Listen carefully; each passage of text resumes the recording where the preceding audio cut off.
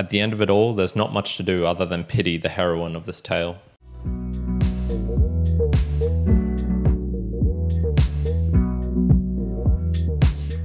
Welcome, my Mere Mortalites, to another round of the Mere Mortals book reviews. My name is Kyron, host of the Mere Mortals podcast, but also this one where I dive deeper into the books that I'm reading to give you the juicy information, a summary, a theme, a synopsis, some takeaways, and indeed we do have some sad themes, some haunting themes from today. It is Tess of the D'Urbervilles by Thomas Hardy. So this book was published in 1891 and is about 480 pages in length if you include the notes and introductions and things like that, and probably took me about 8 hours to get through in total. It's a realistic tale of a continually unfortunate country girl set in Victorian England, so about the 1800s period, if you want to think of it that way. Her name is Tess Durbeyfield, and she's a milkmaid from a very poor family. And basically, she finds out she has some ancestral people living in the valley over, the D'Urbervilles, which her name is kind of a derivation of. And she goes there. She basically gets wronged by this guy called Alex D'Urberville, who's a 26-year-old wealthy landowner somewhat. And, some unfortunate things happen, and she has to continue on with her life. She meets another man later on called Angel Clare, who she falls in love with, and he's a gentleman and she gets treated right by him. But once again, there's just these continual mishaps, these misfortunes that befall her, ultimately ending up into a very sad kind of love triangle with a very, very tragic end. So what will you find in this book? Well, many a theme occurs in. There's poverty, there's love, there's religion, there's morality, there's purity, there's sex, there's class divides, there's education. All of these are somewhat melded together, and it's the morality of love, it's the morality of religion, and things like this which occur. So the book itself is very poetic. Thomas Hardy was somewhat of a poet as well, and so a lot of the descriptions, the languages are about the fields, the valleys, the rivers, the ancestral homes, all of this, the inner emotions, the tears rolling down the cheeks and whatnot. He's very, very descriptive with his language, and although the book is fictional, it's kind of based on realistic places as well. So Wessex, the county, a lot of the actual locations are related to places. They end up going to Stonehenge at one point, which is a real location. So it's kind of this melding of the realistic with made up places, but also realistic somewhat as well. Now, there's 7 phases that the book goes through, and I guess you could call these the chapters if you want. So we have phase the first, the maiden; phase the second, maiden no more; phase the third, the rally; phase the fourth, the consequence; phase the fifth, the woman pays; phase the sixth, the convent; and phase the seventh, fulfillment. So really does kind of play on these religious themes even with the chapters as we hear it there. I'm going to talk a little bit about Thomas Hardy. Who is he? Why is this book somewhat interesting or important? Well, he was a middle-class writer, and as I mentioned, he published in the 1891, so he was born in the mid-1800s. And he was very aware of class divisions. He was somewhat educated, but didn't get a university education, and he wrote a lot on themes and concepts related to this Victorian age, and in particular, fighting against them, or at least writing critical pieces that brought it to the public consciousness. So this is around education, around sex, around morality, around religion, and class divides, things like that. This book, as many, Tess of the D'Urbervilles, was very hard to publish, so it got published in installments. There was a lot of alterations and different things he had to write or had to cut out, and then in later versions he could put them in. And so it depends on which version you have. I believe I have the 1974 published version by, what was this called? The New Wessex edition, published by Macmillan, London, Ltd, 1974. So that is the version that I have in particular. I'm going to jump onto the first theme now, which is misfortune, fates that can be worse than death. And so if you had to describe the life of Tess, you would just say hardship.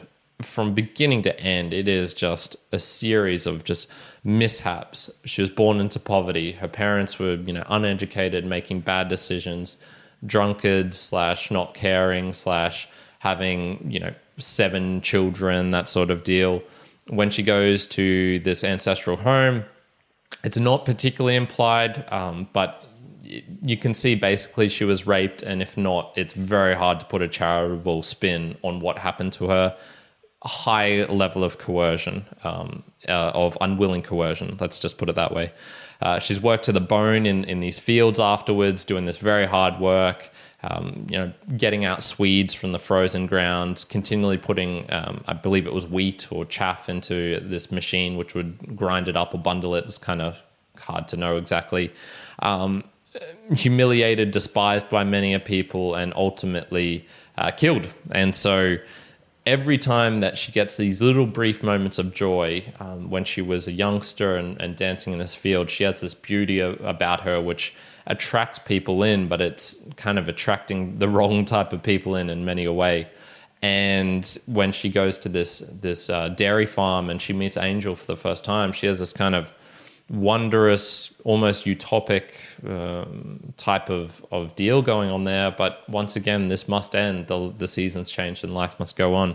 And each of these is just a taster for more misery that is to come. So her main misfortune, I think, is she has something happen to her which just can't be forgotten, which is basically losing her virginity, not to her husband. And so she's kind of an unmarried woman who's had sex. This is in Victorian England a big no-no, and basically reasons for social outcasting, no matter your level of class. And so her luck, I guess, if you call it in that, or unluck, was she couldn't forgive this of herself. Her husband couldn't forgive it, and society couldn't forgive it. And there was just this real lack of care, or wouldn't be able to forgive her. And so we see this on page 284, where she's just married Angel, and they kind of confess to each other. He slept around when he had this little phase, and then she's like, "Look, I basically had this incident occur to me." Once again, we're not really sure if it's a rape or not, but she says basically, I've lost my virginity, and so we go to this section here. So she broke into sobs and turned her back to him. It would almost have won round any man but Angel Clare. Within the remote depths of his constitution, so gentle and affectionate as he was in general, there lay hidden a hard, logical deposit, like a vein of metal in a soft loam, which turned the edge of everything that attempted to traverse it. It had blocked his acceptance of the church. It blocked his acceptance of Tess. Moreover, his affection itself was less fire than radiance, and with regard to the other sex, when he ceased to believe, he ceased to follow, contrasting with many impressionable natures who remained sensuously infatuated with what they intellectually despise. He waited till her sobbing ceased. And then he goes on to basically say, like, I still respect, you're a respectable woman, but I can't accept you kind of out of principle. And this principle being, he needs an unsullied virgin wife, essentially. And this is where we're getting into these, like, what is it that makes up misfortune? What are the big factors and big decisions that are made by people? And so we see in the big factors, most of it is kind of coming from things outside of people's control. So in Tessa's case, this is her just poverty and the size of her family. And in Angel's case, it's the societal expectations. He had a pastor as a father. Both of his brothers are pastors. He's kind of expected to go down this route. And both of them, I think, make decisions that were roughly the right ones. She cared a lot about her family, and so she made decisions where she was trying to provide for them. He made decisions to defy societal expectations in what he thought was the right thing to do. In this case, it is to not go into the church and kind of distance himself from religion, and to, by and large, defy society expectations. He has contempt for ancestral names and respect that hasn't been earned or by a person or by their morality, and is instead of an institution or something like that. So we see in the large part, they make the right decisions. Their misfortune on the big factors are not due to them not caring about their family, or selling their soul just to appease their father, or things like this. No, they make the right ones. And then you can analyze these small decisions that happen where Tess, for example, if she had held or loosened her pride, she could have had better outcomes. So in one case, if she'd held on to her pride and said, you know what, I'm not going to go to the de Urbervilles to beg them for money, she would have never met Alec and she would have never been raped. And on the other case, if she'd loosened her pride later on in the novel and she'd gone to the Claires, to her husband's family, and basically said, look, I'm destitute. This is what happened to me. Can you help me? And we would have seen, oh, yes, they would have been able to help her and she would have had a much more happier ending. Presumably, we can't predict the future. On Claire's part, we also see, as I just mentioned from that page 284, when he's kind of hardened his heart against her and he's following this ingrained thing which he hasn't examined, which is, I need to have an unsullied wife. It's almost like he doesn't care about the circumstances. He doesn't care that, you know, it wasn't her fault. She did everything she could to push away this Alec person who she had no love for, who she despised, and yet a bad thing happened to her. He had no compassion, no pity for that. There was no understanding on his part, even though he had broken other societal expectations related to the church and education and class divisions and things like this. So you can see on the big factors they did the right thing, I'd say, but on these very small ones, it's like, yeah, okay, well, it would have been good if she'd done this or if he'd done that. Perhaps things would have changed differently, but they're such minor decisions in the grand scheme of their lives, which is getting on to the second theme now, which is injustice. And I put this, the intolerable sorrow. So on balance, you would say they were both good people. They both lived lives and that they were both relatively hard done by, but especially Tess, because this book is centered upon her. So we see that she is driven just further and further into desperation by her circumstances, and there is this feeling of injustice about it. And so coming on to the top of page 405, she's basically being recourted by Alec de Urberville when he finds her again and kind of falls in love with her beauty and wants her for himself, even though he's, you know, a jackass and arrogant piece of shit. And she's working herself to the bone, just trying to provide for herself and somewhat for her family. And she writes to a letter to her husband who's gone overseas to Brazil, and kind of out of shun for her, just to get away from her because he doesn't want to see her anymore, sort of deal. And so coming to this section, never in her life, she could swear it from the bottom of her soul, had she ever intended to do wrong. Yet these hard judgments had come. Whatever her sins, they were not sins of intention, but of inadvertence. And why should she have been punished so persistently? She passionately seized the first piece of paper that came to hand and scribbled the following lines. Oh, why have you treated me so monstrously, Angel? I do not deserve it. I have thought it all over carefully, and I can never, never forgive you. You know that I did not intend to wrong you. Why have you wronged me? You are cruel, cruel indeed. I will try to forget you. It is all injustice I have received at your hands. T. So she brings up this word injustice. She has indeed, to her utmost, tried to be the best person, and from what we read in the book and the way she's presented, you go, yeah, she was by and large a righteous person. She wasn't trying to harm people. Every opportunity she had to do good to others, she did do good. And yet it is just blow by blow, bam, bam, bam, bam, continually happening to her. And it seems to be a spiral as well. Once the injustice occurs, it's kind of like, you know, that's the way the universe works. You've had a little taste of some injustice here. How about you try this on for size? And we just see this, even though she's so relatively young. I think she gets to the age of about 20 in the book. It doesn't stop, and it's just continual. And this is somewhat of a recurring theme in the Age of Alexander by Plutarch that I did a book review on not too long ago. We did see this as well. Bad things can happen to good people. There is no, just because you are because you have good intentions, it doesn't necessarily mean that you are going to have a good life. And I mean, what do you take from this? How can you change this? What can you take away? I don't think anyone particularly wants to be the martyr.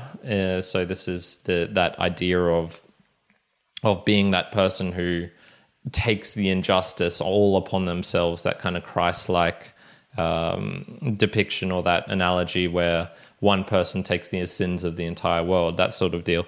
I think by and large people don't want that, but yet it's almost like the highlighting of martyrs is the answer. So Hardy, for example, in what he did, and I don't know the historical context really deeply, but it did seem that his works contributed to the changing of Victorian England. There is a reason we don't have Victorian England morals today here in Australia, an offshoot of England, and we did at one point. And that's because people like Hardy would write these tales of someone who's been done so severely wrong, just like Tess has, and we see, whatever our thoughts are, what do you make of this tale, of this exception? And the reason this book is so popular and he became a very well-known writer is because there's elements of truth to this. It's fictional, yet there's nothing in this tale that is unbelievable. It's very straightforward, and you go, I can see those series of events happening, or something similar to that. Does she deserve to be shunned and punished and have this ultimate this death, being executed for killing Alec? Spoiler alert. Does she deserve the balance of her life? Did she deserve this? And you go, no, that's really fucked up. And yet, that is what the societal expectations, the morality of the time was. And so it seems like the highlighting is the way to get around these things, or at least that's the answer to injustice, and perhaps some laws and things like that, but that's not particularly part of this book. So let's get on to my own observations and takeaways. Well, the writing for this is just beautiful. I'm going to jump to page 131 now, and this is where she's pregnant and gives birth to a baby by Alec from that rape that occurred. And she's gone back to her own hometown, and she's kind of, given birth to this baby, and yet the baby is rather sickly and it's not doing so good. And so we get to the point where, unfortunately, the child has passed away, and the child's name is Sorrow. And so passed away Sorrow the undesired, that intrusive creature, that bastard gift of shameless nature, who respects not the social law, a waif to whom eternal time had been a matter of days merely, who knew not that such things as years and centuries ever were, to whom the cottage interior was the universe, the week's weather climate, newborn babyhood human existence, and the instinct to suck human knowledge. I don't know, there's many a passage in this where I read things like that, and it cuts to the bone. You just go, damn it, fuck. This poor baby, this poor baby never had a chance, never would have a chance. Even if it grew up, the chances of it having a nice life were just going to be, the odds were not in its favor. A poverty-stricken mother with a large family of siblings. He's born out of wedlock to a mysterious father who is, even if he was a good, a gentleman, he's a bad person. And, do you want a bad person as your father? That sort of deal. Throughout this book, you find yourself rooting for Tess. You're like, come on, just get a break. She's gotten to this dairymaid, and she's going to marry Angel. Oh, okay, this is beautiful. Like, please, just make it happen. And yet, 20 pages further on, you see the coming, oh shit, like it's going to get worse for her again.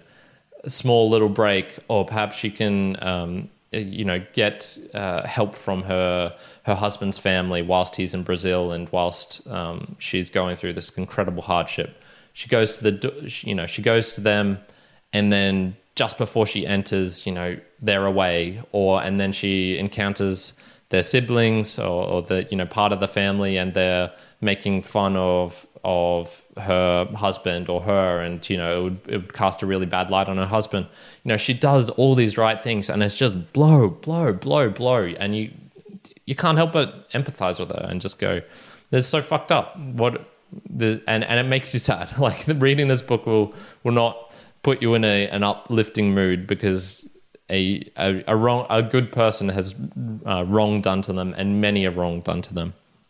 So onto the beauty and what, part of this comes from, I guess, the techniques in the book. So he does use a fair amount of quotes from Shakespeare to illustrate a point, of poetry, of even biblical quotes and things like that.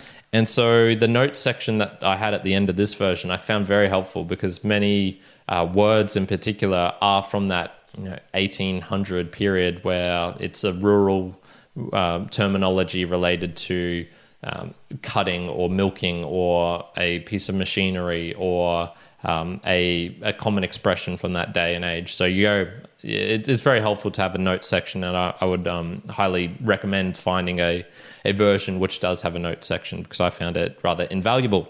So in summary, it's a brilliant but ultimately hauntingly sad tale.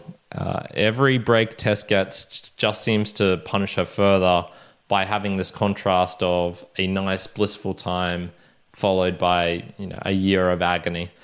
The blame for a misfortune is rather mixed across people, herself, her husband, Alec, and across society itself. But I don't think there's any doubt that an injustice has been done.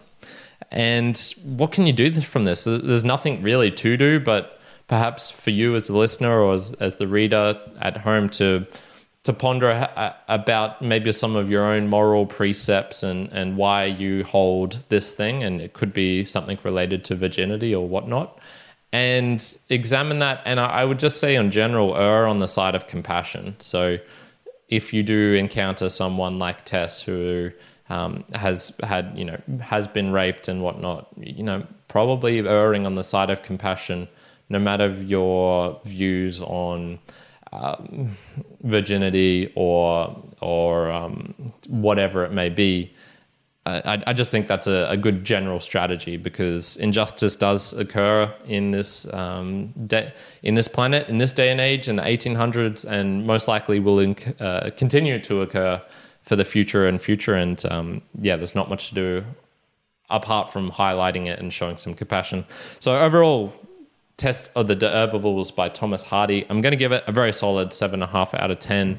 I definitely would recommend reading it, but maybe not do it if you're in a bit of a bad mood because it's sad. It's a sad tale. And that is it for today, my mere mortalites. Thank you for joining me to this part of the audio. What are your thoughts on Tess of the D'Urbervilles, on Thomas Hardy, on Misfortune, on Injustice? I would love to know all of these things. The best way to do that is by sending in a boostergram. So boostergram is a message with a payment of Satoshis, of Bitcoin attached to it. You can do this in many cool apps, podcasting apps, such as directly within the app, such as Fountain or Breeze or Cast-O-Matic. Podverse is also good. And I highly recommend going over to one of those apps because not only will you be able to help support me from there, but there's a better experience there. So I include links to all of the chapters in there. You'll see different chapter art appearing on your screen as I'm reading the book review and talking about these things. And the experience is just much, much better. And like I said, there's a Value for Value podcast. If you want to help support, you could share this with a friend who loves book reviews. If you have additional knowledge, perhaps things I've missed or suggestions to improving the channel or the book reviews, I would love to know those. And you can send that in just in whatever means you want via Instagram, Facebook, Discord, whatnot. And then also you can monetarily support the podcast by going to one of those apps and sending some Satoshis my way, because this does involve a fair bit of effort, a bit of money for the hosting and whatnot. And I really appreciate that and read those out on the end of month book recaps. And so if you have any questions and things like that and you think it'd be good for the general audience, send it in that way and it makes it onto the actual show, that interactive element, which is really, really fun. So I do hope you're having a fantastic day wherever thee be in Victorian England, across the world. And until the next time, ciao for now. Kyron out.